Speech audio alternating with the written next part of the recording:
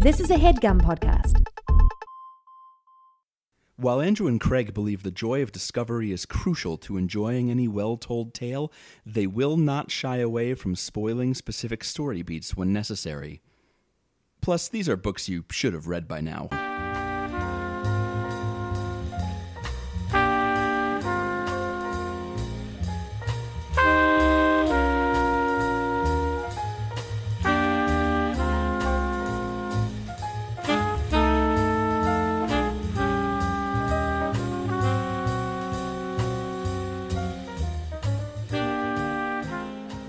Have a good life anecdote from the week. New iPhones. Yeah, there are new iPhones out there. There are new iPhones. Well, they're on the way, right? They're on the way. They're coming out. Well, the two less interesting ones are coming out this week. That's the iPhone 8 and the 8 Plus. Okay. Then the iPhone 10, which has an X in the name, but it's pronounced 10 because Roman numerals. That is out in late October, early November. Welcome to Overdue Podcast. It's a book podcast about the books you've been meaning to read, not the phones. My name is Craig. My name is Andrew, and this is your tech update. New iPhones. Gang, get ready. That's what Andrew does when he's not reading books. He knows a lot about tech and phones and stuff. Yeah, so earlier this week, Steve Jobs' ghost got up. A hologram of Steve Jobs got up on stage and was like, hey, dummies. Look at these phones. You're going to buy them. Get out of here. And then everybody did. It was one of their shorter presentations, but that classic Jobs brevity was on full display. Did it? I heard a phone stole someone's face. Is that true? Yeah, a phone stole someone's face, and it stole John Travolta's face. Oh, okay. And then it stole Nicolas Cage's face, and then it didn't. It now just has both of the faces. This seems I bet you bad. thought where I was going with the face-off thing, which I think we also have talked about a lot of times on this podcast. But no, it just took their faces. It just took them away. And it's got a locked face-stealing feature. You know how some cultures believe that photos steal some of your soul or something every time? Yeah. This camera, the new technology in it allows it actually to work that way. Oh, which great. is pretty cool, which is pretty rad. Didn't know that they added the Soul Eater update to iPhones. Well, you need it to boost the memory and stuff. Oh, does it improve? Does it improve the battery life? Because if it does, I think I'll take it. It does, yeah, Great. because now in addition to a regular battery, it's got a soul in it, a human soul. Speaking of soul eating, we're going to be talking about The Traitor by Michael Cisco, which was recommended to us. This author in particular was recommended to us by Wesley, one of our Patreon donors. Thank you, Wesley. I am told with some authority that Michael Cisco did not write the Thong Song. That was not him. That was a different Cisco. Now, who knows with face-stealing technology what really happened, to be honest. Mm-hmm. But no, we do not have definitive proof that Michael Cisco wrote the Thong Song. He did write books that include The Divinity Student and The Great Lover. He is a writer of which I assume is autobiographical. It's an autobiographical series. He started as a divinity student, and then he became a great lover. Mm-hmm. No, he's a writer of weird fiction, Andrew. Yeah, he's described what he does as degenred fiction.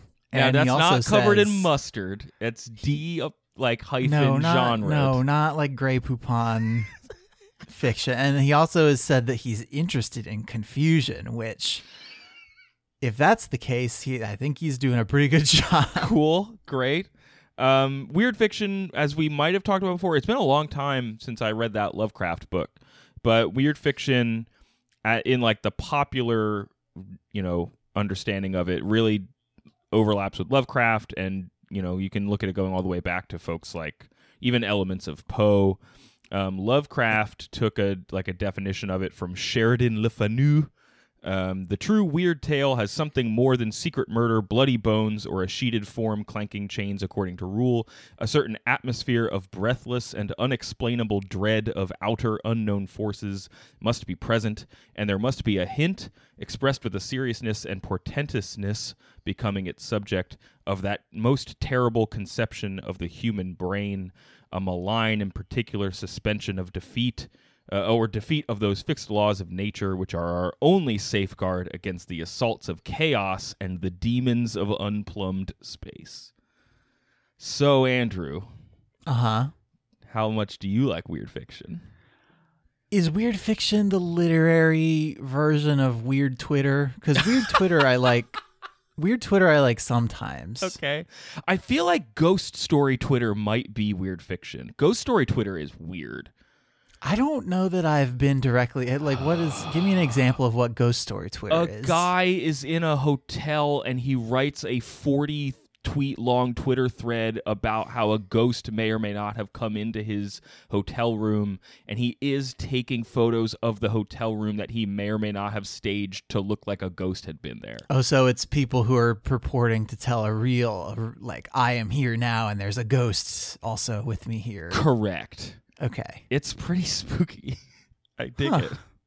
But anyway, that's not what Michael Cisco does. He writes weird fiction. He's born in 1970. He's also he's a teacher, and he's also, as his Wikipedia article says, a Deleuzian academic, which this is why, this plus the interested in confusion thing plus the Z-genre fiction thing, it's all the hallmarks of a Wikipedia page that he wrote about himself. Very possible. Very possible. I mentioned that specifically because you can tell in his writing, and I'm sure this shares some qualities of folks like Lovecraft and others. Like, he is not just here to spin a yarn. He is interested in some specific metaphysical philosophy questions that any fiction that he writes is going to be run through that lens, in the same way that if you have a particular political bent or something like that, you might do the same thing. But he's not just out here let me tell you a spooky story. He's here to unsettle your feelings about humanity through his understanding of philosophy, and he made a weird character to do it, I think. Okay. His later books, everyone says, are harder than this one. So harder how? Like linguistic, physically? Yes, they're made of steel. And they're the language gets harder, the stories get more abstract. And so after we get through this one, you the listener, and you, Andrew, can imagine what that might mean. Okay.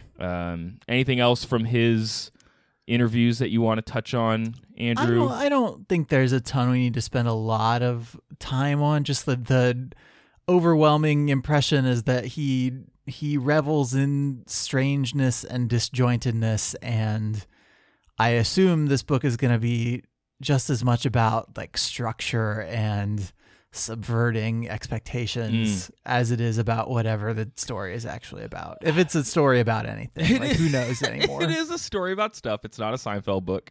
And I did find a quote from an interview where he was asked about Tolkien, because you talk about this style of fiction and it's is it horror? Is it fantasy? Is it neither? And where he draws a line between the stuff that he writes and something like Tolkien, even though he really likes Tolkien, he says Tolkien gave fantasy worlds structure, where before they were as nebulous as fantasies. Role-playing games are already prefigured in Tolkien because the structures are already there. But then he goes on to say that he liked The Hobbit a lot more because it wasn't burdened with accounting for the entire history of its world. So that makes sense. And this book, you can tell, and I think some of his later books are actually written a little bit differently. He wrote this one beginning to end. He didn't jump around. He didn't do an elaborate here's what I think the story might be about. Here's all the population, the characters. He didn't start from the end and work backwards. No. And he does say in some interviews that he's gotten to a point where he can I want to write this scene that might be at the end. I want to write this scene over here. But this one you can clearly tell was written. It's all written from a character's perspective. So he clearly just started and just went, and we'll see where it goes. All right. Neat. It's just a different type of world building because he's not actually doing that work. He's just here's a subjective experience that's a little weird, and you're going to find out, I'm going to find out what happens as I write it, and then I'm going to revise it maybe and send it out to you. So Okay. Let's okay. So one thing is, I think based on the number of times we've said it during the intro, I think we should push to like explain more specifically what we mean when we say weird, because just weird by itself is not maybe the most interesting descriptor. Sure. No, I'm using like things can be weird in a lot of different ways. Yes. And so I want you to be specific when you think something is weird. Oh, sure. About like how it's weird and why. And that's my thing. So let's great. Let's get in there. Let's really dig down into this here book. Now, who's the traitor? What did he betray? So the traitor is our narrator and main character. His name is Nafta. Nafta? The North American Free Trade Agreement. Yeah, it is spelled N-O. Hold on, we might need to edit this as I get the spelling because now I'm worried about it. There Don't it is. Cut out my sick NAFTA joke. No, we're gonna keep it. No, Nafta, N-O-P-H-T-H-A. Okay. N-O-P-H-T-H. So I think I'm going with Nafta. How about that? Why don't you just say NAFTA? Nafta. That's easier to say. There's extra H's in there. He's old. Yeah, I know, but like, let's, for the sake of our, this is an audio medium, and people need to listen to this with their human ears. So, so he's old. He's dying. He's in like a jail cell somewhere. We don't know where. There's something wrong with his lungs. He's probably gonna die at some point soon. And he tells us, the reader, that he's writing this story so that we know what happened. He tells us multiple times that we're not going to understand it, or that if we don't, it's not his fault. But like, oh, okay. So already shifting the onus onto the reader Yes. for not understanding the book. yes. And it's written like it's going to be some sort of testament to something he's done. We don't know the specifics yet, but the book is clearly going to flash back to that. And that writing this story is taking effort because he is dying and he's got to summon the strength to get through it. And when you and I were talking last week, I said it reminded me of Beckett in some ways. We did a Beckett book very early on in the podcast, and it does. And it was one of the one of his more bizarre ones, as I remember. And it's like very.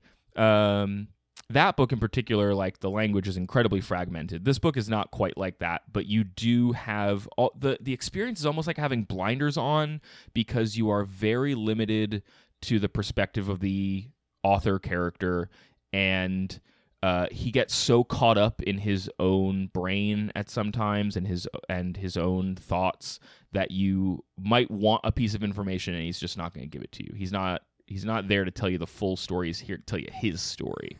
Okay. So he goes back to his childhood, and he says that one of the reasons that he's here is his uncle Heckler, spelled exactly as you think, one of the easiest names in the book. And Heckler was sort of like a black sheep of the family and of the community, and it's an unnamed community. And this is because he worked as an apostate, which Nafta later tells us that he learned the apostates are the members of the Society of Blankness. Blankness? Society of Blankness. Okay. And their job is to eat spirits. So sounds like a pretty sweet gig if you can get it. Yes. So he says that the society, which was the Society of Spirit Eaters, was comprised of persons whose souls were equipped, who knows why, with blanks. And so like you walk around and you have this blank inside you where maybe I guess you don't have a soul. I don't know. And then like all the ghosts that are like making the room suck to be in, like you just eat them up into yourself. So you've got like materia slots. Yes. Uh-huh.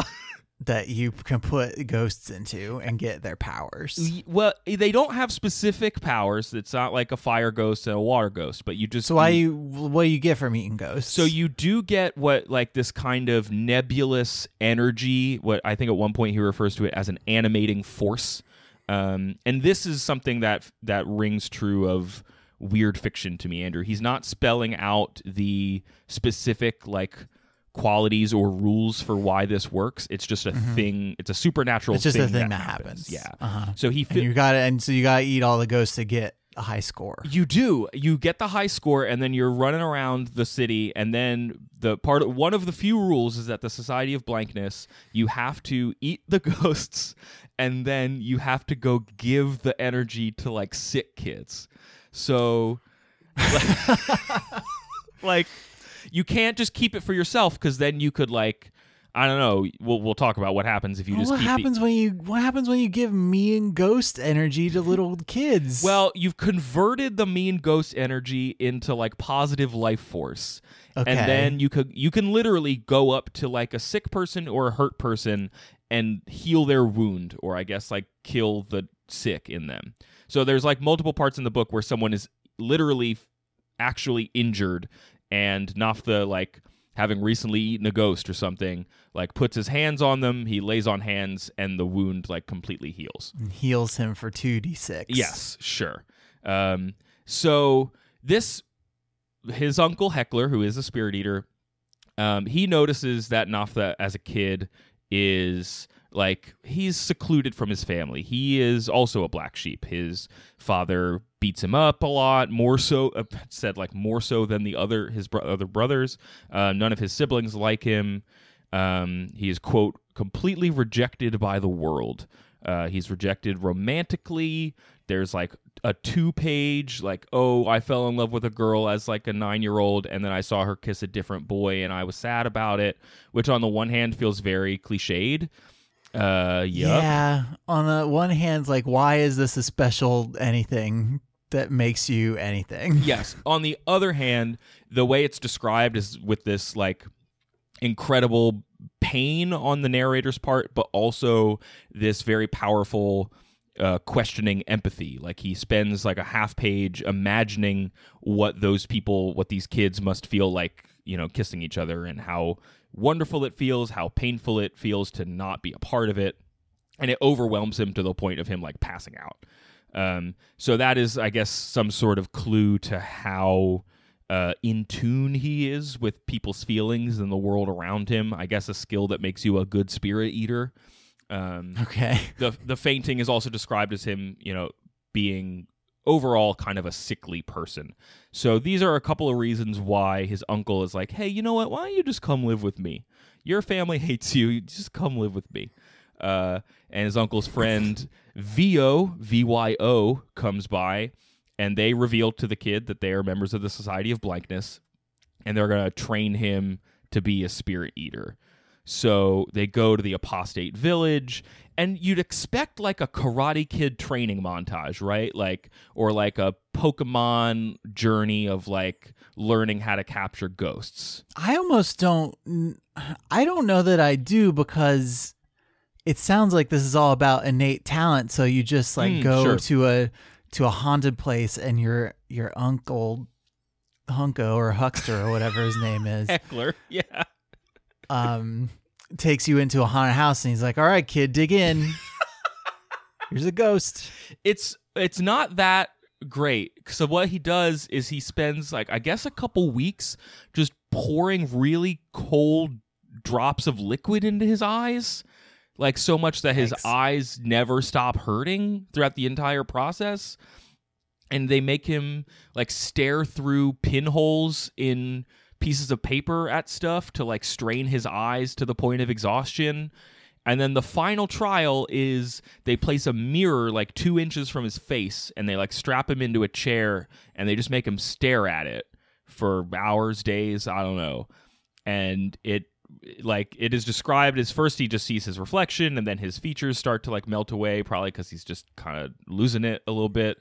And then the whole mirror just goes like blinding white light, and he sees nothing. So like, I guess now he's blank inside, and there's room for ghosts. Okay. It sounds like either they're training him to eat ghosts, or they're training him to be really good at Magic Eye posters. Probably both, because maybe through every Magic Eye poster are ghosts. Maybe that's where they live. Maybe that's what you're seeing, is you're seeing ghosts that are in the shape of like a train or something. That's probably it. Mm-hmm. I've always been bad at those books. I've never been able to make them work. It might be because I'm partially colorblind. I can only see some of them. Like, I don't know what makes some Magic Eyes easy and what makes some hard, but I could see some like really well, and then others I could just never figure out. When you say it like that, can you level up at Magic Eyes? Can you I don't get know. better Like, at I don't them? know if it's a thing you get better at, or if like I understand the underlying science so poorly. Like as is usually the case with me in science, I just don't know. I don't know how to describe my level of skill at Magic Eyes. Mine is just bad. That's what I'll say. So after he becomes a blank kid, they send him to the city, which is like unnamed, and he goes. It's kind of like he's going to school, and he's like learning to be a spirit eater. And this is where he learns that the towns that he is from or whatever, they are ruled by a foreign people called the Alaks, Alaks.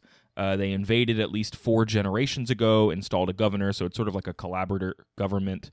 And the Alaks, you never really see them. You only see people who work for them, and they are not a like overtly conquering people. They say their message is love, and that they were chosen to rule because it's like they are they're governing through what a very hard power that is disguised as soft power. So when they crop up throughout the book, the narrator is quick to remind us that like when people do bad things to each other, if you like walk the cause and effect back a couple steps, the Alaks are at the root of it, but they've always kind of distanced themselves from just enough to maintain plausible deniability. Yeah, and that gets to some of the inherent cynicism and nihilism at the heart of the book, where he starts talking about how the cornerstone of civilization is our ability to torture one another, and that our only hope when we are tortured is that we will grow strong enough to become the torturer. To stop me if you disagree at any point in this. No, I'm good and I'm cool. So he learns this about the world. He goes back home, and his uncle has died, and Vio was killed. No, Uncle Hunko. Uncle Hunko Heckler was killed, and Vio was killed in a traffic accident and like left in the street for 3 months. And no one told him. So these were, spirit eaters are necessary, but they are not beloved, right? They're different from us. They're outcasts that we keep around to eat the spirits in the city. And so they both die, and no one wrote him a letter. No one told him anything. And so he kind of is like, everything sucks. Everybody, why didn't anybody tell me about any of this? My family disowned me because I eat spirits now. Like, I'm done with humanity. I learned it from watching you, Dad. It's true. He does become a successful spirit eater, such that the Alaks actually hire him as a spy. So he goes.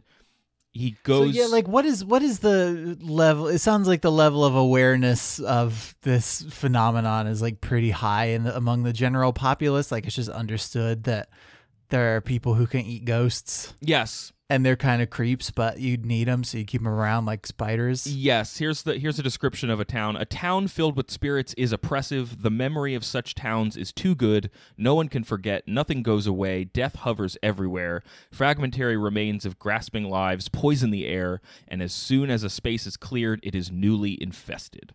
So, like, I guess people are just dying all the time and haunting every crevice of every building, and it is palpable in the world around you, so you hire these Ghostbusters to come in and like nosh on all the ghosts for you. Got it. But because he's so good at this, he will go into places, he'll learn things about people, and then end up selling that information to the government, and then those people like get arrested. He is the traitor. Get it? Yeah. Yeah, cool. Gotcha. So what ends up happening, the book kicks into gear when he encounters this dude named White, who is a foreigner from another place who started out as a spirit eater, but now he's a soul burner. Yo, that sounds cooler. So he is. Did you have Soul Burner on your Super Nintendo? I thought it was a file sharing software. Was that named after the Super Nintendo game? Yeah. Okay, sure. He is someone who hoards spirit power. So like he eats like for himself, and he's doing it to like overcome human limitation. He is evil, but not a explicitly malignant evil. He's more an indifferent evil. So when he killed someone years ago, it was because he could, not because he hated the person, not because he cared whether they lived or died. It was a guy who was smoking. He doesn't like smoking, and he I guess shot him with spirit energy and just murdered him. And so then he's like... I mean, that's one way to enforce no smoking rules, I guess. I know. So the government gets together, we got to find this white guy. They put Nafta on the hunting party. Can you spell white for me? Sure, W-I-T-E. Okay, I was trying to see if there's any ghostly wordplay going on. Not either in color or in zombie synonyms. Yeah, no, and the names only get tougher, so just hold on to that. Okay. The book will take on a Jesus and Judas relationship between White and Nafta in a few chapters. It's not an explicit allegory, and it reduces the book if you try to graft it onto every chapter, but it is a useful character dynamic to think about. So Nafta goes out with this hunting party. They're going to try and find White. When they do encounter him in the woods, he looks like Goku from Dragon Ball. He has there is described a transparent flame all around them. He is kind of ninja teleporting around all the dudes on horses. Again, it's unclear what the level of technology in this world is. People have guns, but there are blacksmiths, so that's about where we are in terms of people have guns, but there are blacksmiths. No, but there aren't cars. So I think guns are the most advanced thing people have technology. How steampunky is this? Or is it? Do you have a sense of what time it takes place in? Yeah, that's trying want to get at. It's in this made up world that he doesn't really flesh out on purpose. There are cities, like we talked about. There are cities that he hates. There is a lamp at the end of the book that's spurs a bunch of action that appears to be electrical. But so we're probably in some pre-steampunk stuff. We don't have engines yet, I don't think, but we're close. Okay. So anyway, they go to hunt Goku from Dragon Ball, and he kills all of them. Dudes are smashed against rocks, horses are ripped apart. One of the hunters was the local prince, which seemed pretty ballsy of the prince to go out there and hunt this guy. And Nafta watches White just tear the dude's soul out and just eat it right in front of him. And there was an opportunity in that exact moment for Nafta to shoot White, and he didn't.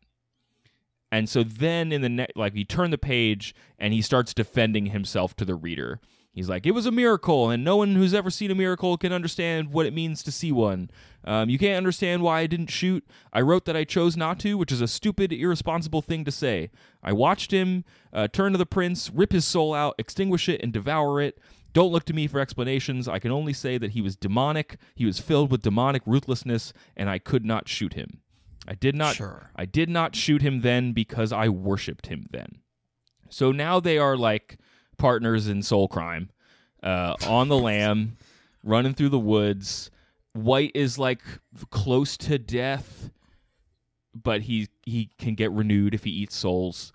And do you get addicted to souls eventually, and you need them more to survive, or what's the deal not there? Quite that you need them more to survive. You do need to eat food, which they both find really inconvenient. And in particular, is it soul food? Yeah, it is. It's and they're very frustrated by their physical forms, White in particular, because he's trying to transcend all this crap.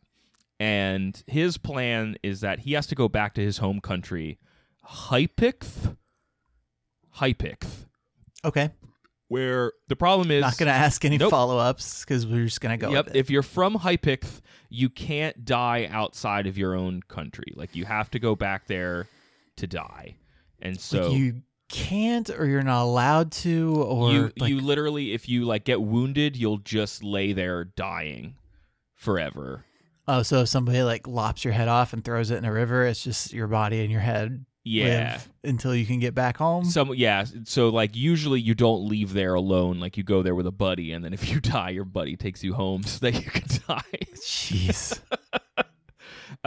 So his plan is to go back home, visit his cousin, and then like kill himself there so that he can end kind of the pain he's in from all of the soul burning that he's doing. Rad. They get back there. They meet his cousin, Tzidzi, Tzdzie.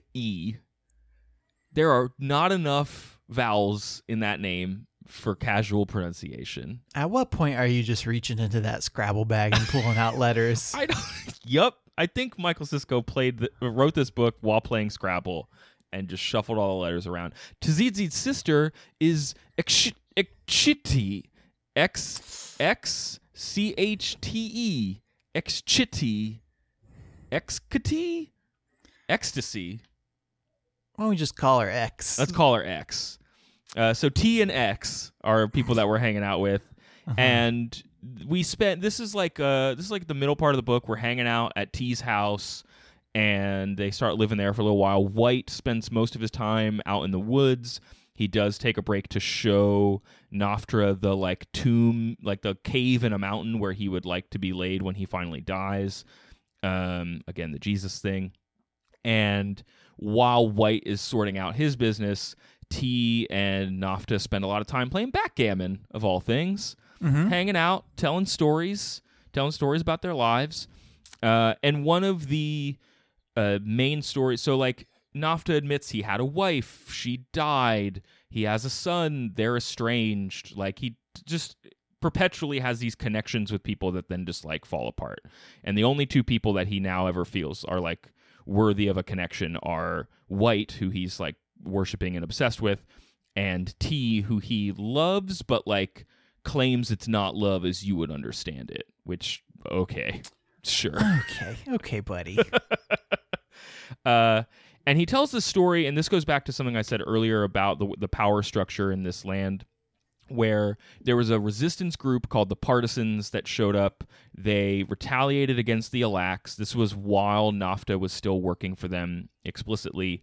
The resistance group captured some folks, and then the Alac government killed some of them, including people that Nafta knew got killed. And he's pissed that the Partisans caused it, even though they're explicitly on the like right moral side of what's going on. And so he goes with the government to kill a bunch of the Partisans, eat their spirits, and then use some of the energy to like heal a wounded Alac guard. And so he's been conscripted into restoring order, and his hatred for the violence caused by these Partisans like overcomes his hatred for his oppressors. And here's a quote. "Now I understand how these abominable cities keep going, how they can even get someone like me into the act when they offer the victim his chance to be a torturer himself." And that's just a classic tool of oppression, isn't it? Is to Sure is. split people up and turn them against each other. And that abominable cities line, or like how disgusting cities are, is a refrain in this book. And I don't, as someone who lives in a city and by and large likes it, I don't jive with that. It is society collapsed in on itself like so densely that seems to really bug the narrator. Yeah, like I don't know. I see that he lives in New York and was born in 1970, and maybe like his first impression of a big city was not like awesome growing up. I also I don't know that he grew up in New York in the 70s, but that's sure like a bad place to grow up. I'm not comfortable ascribing too much of where the narrator is coming from to Cisco. That's fair, because it sounds like he's not talking about his own experience as a soul eater ghost boy. No, and the voice of the book is, you can almost, it's like a character that Cisco is trying on, and he's just like writing this like inner monologue of this character's story. So what is tough is that you're like, oh, you're this person who was shunned from society and a bunch of bad stuff happened to you, and now you're caught in the thrall of this like evil spirit man. and like I should pity you and perhaps like want you to have a better life, but you keep saying terrible things about humanity, and there's this like gulf between at least where Craig the reader can like meet you halfway. Like I'm not sure I can meet the narrator on the other side, even though like Cisco has done a lot of work to set him up as the type of character where you're like, oh yeah, I could see how this would be hard for you. So he develops this relationship with White's cousin T. They share these stories with each other, and then he has a dream where he is in the basement of a house, which is like a mausoleum for their ancestors, and it's predominantly T's ancestors, but obviously some of them are related to White. And he like wakes up and he realizes that White is like sitting on the foot of his bed. He drags him down into the mausoleum and he starts eating all of the ancestors' ghosts out of the basement, just chomping on them. And they're like screaming. You're supposed to save those for an emergency. Well, it does become an emergency, but at the time, Nafta's like, what is happening? And he vows to like not hurt T by telling her. And then, of course, while they're playing backgammon, he just like blurts it out. He's like, I was in the basement with White, and he ate all your family's ghosts. He ate all the family ghosts you were saving in the big fridge, alongside all the frozen dinners and the ice cream treats. That's where we kept like Otter Pops. We kept them in the fridge downstairs. Yeah. So he ate all that. He ate all of the grape juice that you were hoping would turn into wine that you had stomped yourself. Like, it's like a whole thing. And he, the narrator then, like in that moment, he realizes that he's really hurt T by telling her this part of the story. And he says, quote, "This is why oaths are worthless. It's possible to swear to anything in complete sincerity and be compelled immediately to break that oath without ever once taking the trouble to be deliberately two-faced." So the point he's making, and I think something that the book is overall exploring, is that like people can change in a moment and in an instant in a way that often makes us uncomfortable. Like I think a lot of us really want to be consistent. We want to have integrity. We demand that of other people. And the world explored in this book is one where like it is very easy for that to not be the case. For like you are just up and you look at a person, you see a situation, and you don't have time to weigh all of the stuff that you would like to weigh, and you just act or you just say something. Sure. You seem. I mean, this is it's just a very abstract way of exploring that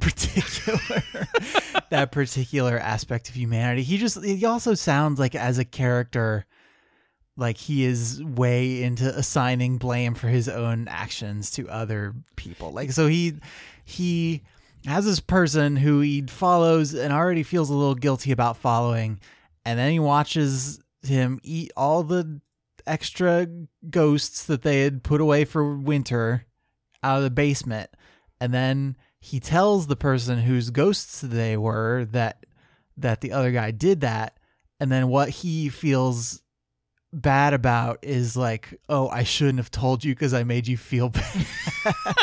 Yeah, and he does. I was just trying to find the quote. I can't find it. I think he's several degrees removed from the thing he actually should be worried about. He does like entertain that a couple pages later. I'm just trying to find the quote. I couldn't find it, but it's like he recognizes that if you look at the events differently in the way that you probably should, he is responsible for White making it to this house. He is responsible for the, in one way, shape, or form, that whole hunting party that encountered White in the first place, et cetera, et cetera. So yeah. So a bunch of people who've been hunting for White finally show up. The Alax show up to try and get him for like eating that prince's soul and stuff. And the sister, or the cousin rather, is like, go lock him downstairs. I'll try and get these people out of here without anyone dying or something. I don't know. And of course, he ate all those ancestors so that he would have spirit power for the attack, Andrew. He like kills them all with his mind. He never leaves the locked up stone room, but he's all hopped up on ghosts. Yep, he reduces them to a bloody mess. And his cousin later then, like, because she's scared of him, tries to poison him it doesn't work because he's immune to it with ghost power. Or is it because he's not home, so he can't die? Probably a little bit of both, but it's more specifically that his ghost powers are making him immune to poison. Okay, that's. Remember, ghost I'm power trying to can be remember- used to heal people and heal sickness. So Okay. I'm just trying. Like, I don't think ghost and poison type in Pokemon sure. have any particular relationship. Like, I think they're just both the regular amount of effective against each other. So There are I'm feeling poison I'm a Pokemon, little right? Yeah, there are, but like poison is a secondary type of a lot of different Pokemon, so like, Okay, it doesn't sure. necessarily mean anything. I'm just saying I'm a little unmoored because this is pretty far from my understanding of both ghosts and poison. Something that is underexplored in this book is the idea that to which he could be collecting ghosts. They are consumed. They are not like Yeah, kept I really in their do want to know if packaging. he's like playing Yokai Watch or something. So she tries to poison White. It doesn't work, so she enlists Nafta's help to kill him. And they take him out into the like mountain area where he wanted to be laid while he was dead, when he dies, and he stabs him with a knife, quote unquote killing him, who knows, lays him in that tomb, and then a couple of years go by before he comes back, and of course he is like T invites him back to the house several years later, and there's like a vibe out in the mountain, and so our narrator wanders out there and discovers that like White is now effectively a ghost himself, who claims that the mountain is his body. He thanks our narrator for killing him, and he tells him that he must tell everyone about him. So this is when it is like a evil gospel where now you must go out and tell the world about your evil mountain god, who Tell him what though? Like, he ate all my family's ghosts. He killed a bunch of people, and now he's a ghost. So yeah, Like, what am I? How is Well- what's the actionable information in this gospel? So he's not explicitly a ghost. He at this point from now on he's referred to as White, but like he is described as the mountain, or just kind of like an elemental force out to like hurt stuff. And the telling that gets done, so the rest of this book becomes this kind of gospel pilgrimage and conversion series where he meets people, tells them about White, and it's really, the book kind of glosses over what that means, but I guess it's like, hey, there is this malignant force that's gonna end all this, and if you're not willing to like embrace that, then it's gonna get you. And it seems to be the people he ends up reaching out to are these outcasts, are these downtrodden individuals. Contrasting that with this passage where he says, "I feel nothing but impatience and despair when I'm surrounded by flaccid, helpless city people." Same. Shapeless, confused lives of flaccid, helpless city people carrying on flaccid every day as shapeless and confused as the next, and that will last from day to day forever to the grave and beyond. So, dim view of humanity, my dude. The mundanity. Also, really like pointed use of flaccid. Sure. Just an impotent existence. Weaponized impotence, yes. So he goes to this one small village and tells a guy named Felix the evil gospel of White, and Felix is like, "Get out of here," and he throws a rock at the narrator's head, and then magically rocks fly from the woods and kill Felix and like a whole bunch of people in his town. Good, cool, I guess. Neat.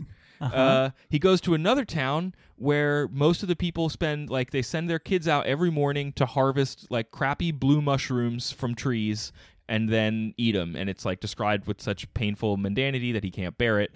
A little boy runs out at night to meet him. They've like broken his hand, I guess, because he was bad. He heals the boy's hand, tells him it has to do with the mountain god White. And the boy's like, "Let me come with you. But first, can you heal all these trees so they'll never have cracks in which the fungus can grow? And I guess now my town has no food? Cool, let's leave. We ruined a whole town's food supply." Like, they go on a journey of just wrecking stuff. Just wrecking lives of mundane society. I think I've lost the thread. Sure, because it gets picked up where the book basically becomes Fight Club, Andrew. Oh, boy. Yeah. Of course it does. So the disaffected people of this town named Loloth, the first person that they recruit is like a blacksmith named Blunder, who was named such because his parents didn't want him. He was sent off as an orphan to a blacksmith who then died, and he took over his stuff. Then he recruits a bunch of other people who all have been like treated poorly by society, both like people who were very close to them and society writ large. And it culminates with Blunder like knocking down the water cistern and, you know, destroying the town's water supply. And then they light up this big lantern so that all the outcasts know to flee the city. And this giant like flood caused by White like completely reduces the city to dust. And then the end of the book is after a couple other similar incidents, he gets captured and is like writing this testament to his betrayal before he dies. So the end does get this like, oh, we are out. It does feel very Fight Clubby. Like, oh, there's this charismatic, destructive persona that I am obsessed with. There was one person, the cousin T, that I became enamored with, and then when I like ruined my relationship with her because of the first guy, then I'm just turning my back on the whole scene whatsoever. And now I'm out like converting people to a thing I don't even have control over, whose end goal is just, yo, let's destroy everything. So give it up for the end of civilization. Yeah. So my question for you, Andrew. Oh boy, what's this gonna be like? What do you hate most about humanity? What do I hate most about humanity? Just entertain the question, because this guy hates almost everything about them, and so he betrays them all. He was once part of them, and he betrayed, and he, quote, I could never betray you enough. So what do you hate about humanity? He hates that they're all just flaccid city people who live on top of one another, and there's this like crazy amount of difference that he doesn't like. That's a thing. Very Lovecraftian. But like, what do you hate most about humanity? I mean, besides our propensity for like pretentious literary fiction. Okay. I don't know, like if I had to pick a thing about like humanity writ large, like that, his hatred of them seems really like pointless and nonspecific. Okay. I would say maybe our fear of differences and fear of the unknown, and our, I don't know, how we sometimes act in our we act in our own interest without like considering how it might affect other people, and like we do that to an extent where we end up hurting ourselves too a lot of the time. Yeah, I buy that. I buy that. Just like, you know what I hate? Was what? People who walk slowly at the grocery store. Oh, bleh, okay. I was going.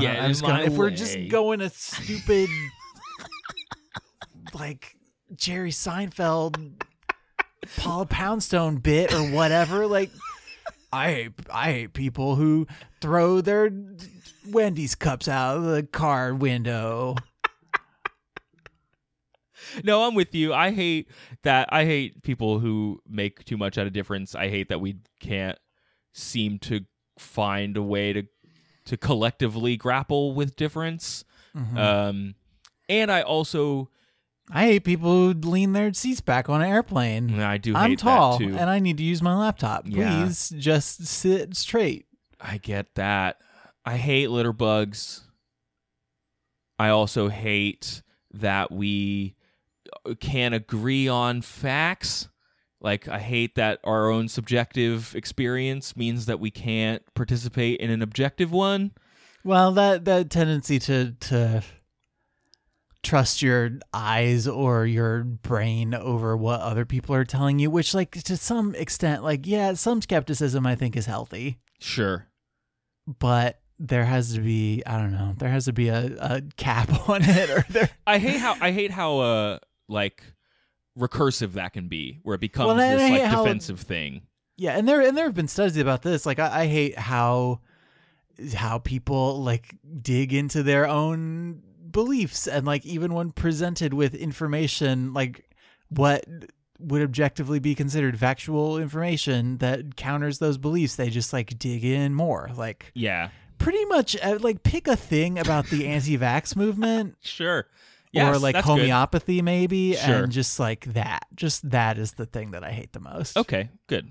So one reason I brought that up is because the book in the last few pages starts addressing the reader more and more often.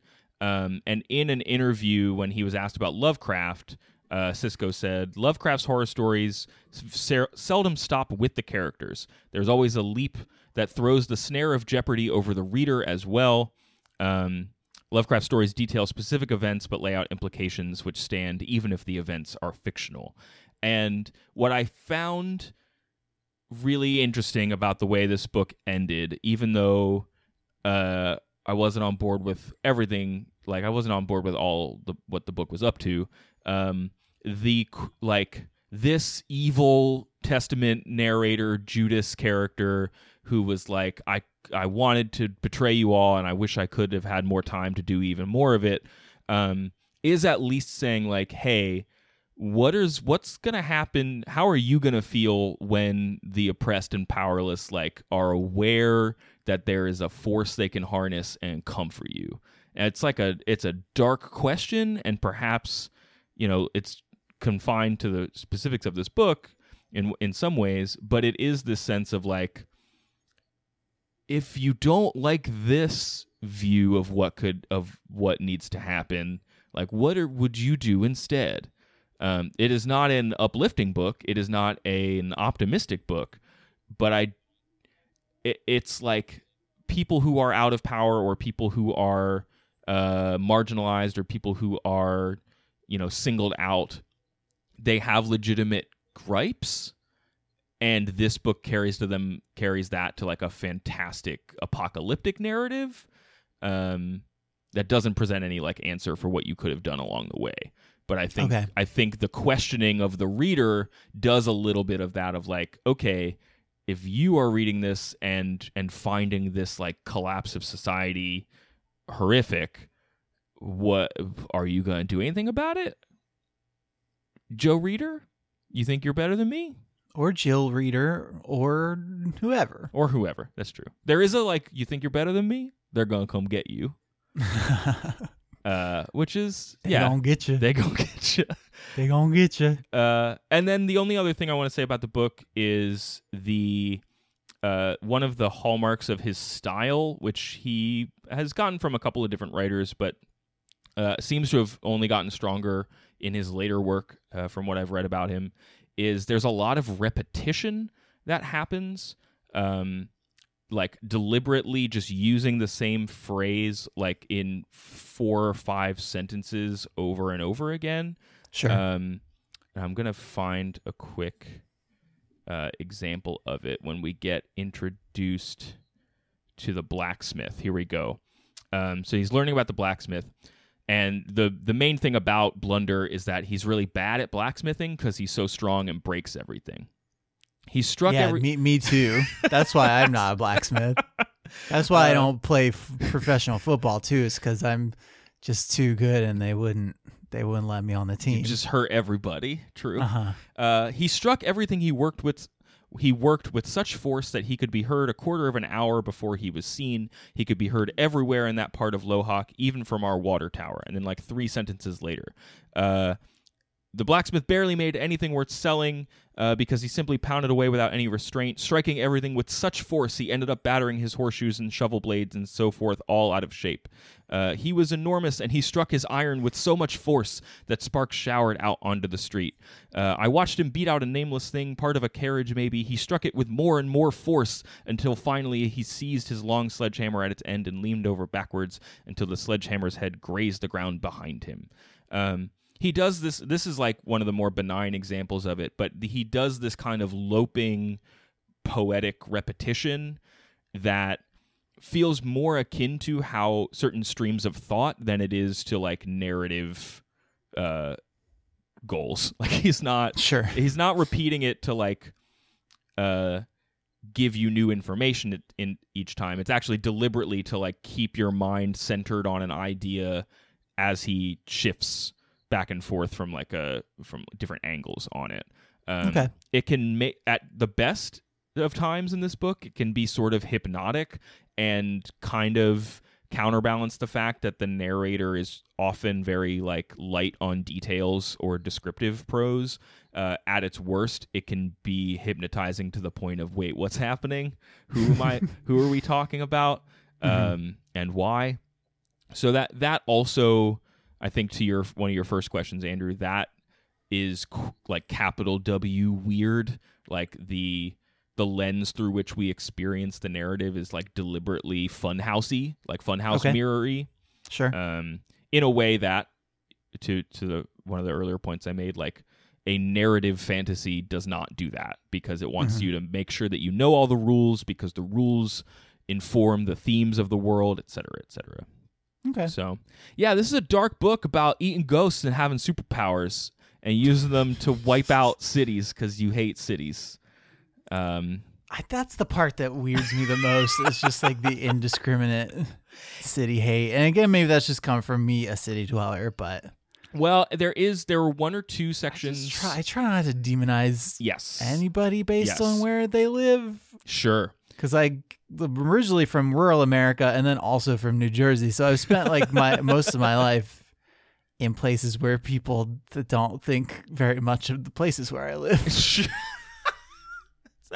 That's actually a very good outlook that you've cultivated then.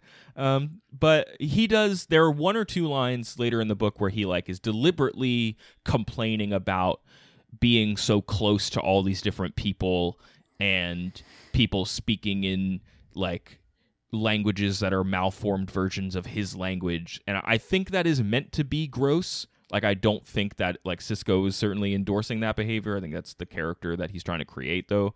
But that is also part of like, yo, narrator, I cannot track with what you're selling right now because there's even a section where he's like deliberately talking about hating being in cities because he gets on like a coach and it's filled with a bunch of people that just make him feel uncomfortable and gross, and there's so many of them, and I'm like, I like that about the subway. Like, yeah, like I get it, but and you don't have to like that, but is that a reason to like eat all their souls?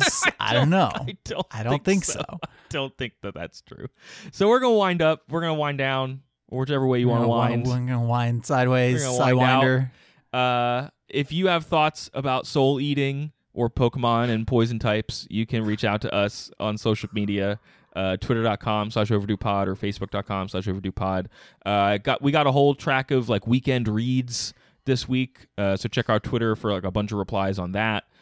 People are sharing books they're reading. That's always fun. I also want to thank specifically Charlotte, Albie, April, Michael, Cheyenne, Aaron, Jamie, Glenn, Lawrence, Leanne, LZ, Amanda, Becky, Katie, Rachel, Sarah, Carol, Gretchen, Aaron, Brendan, and Starfish Chick for other comments on social media this week. You can also write us an email, overduepod@gmail.com. Andrew, what else do people need to know about the show? People can find out more stuff at overduepodcast.com. We've got a bunch of links to things you can use to subscribe to the show, new episode or episode recommendations for new listeners. And then one thing I wanted to bring some extra attention to this week was we've got a live show coming up on October 14th in Fairfax, Virginia. This is in the like DC, Baltimore-ish area. It's as far south as I think we've done a live show so far.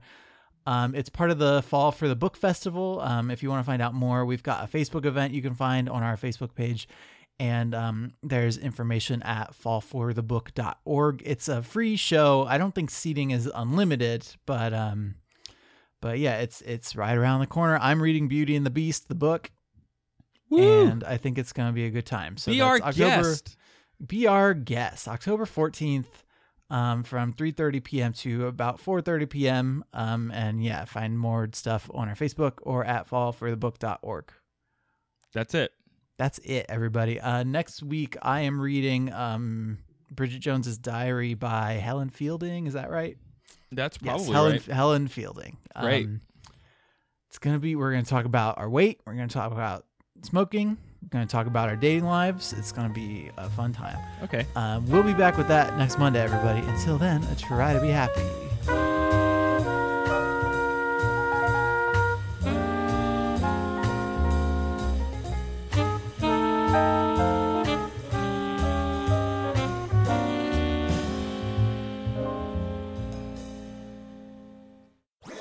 That was a HeadGum podcast.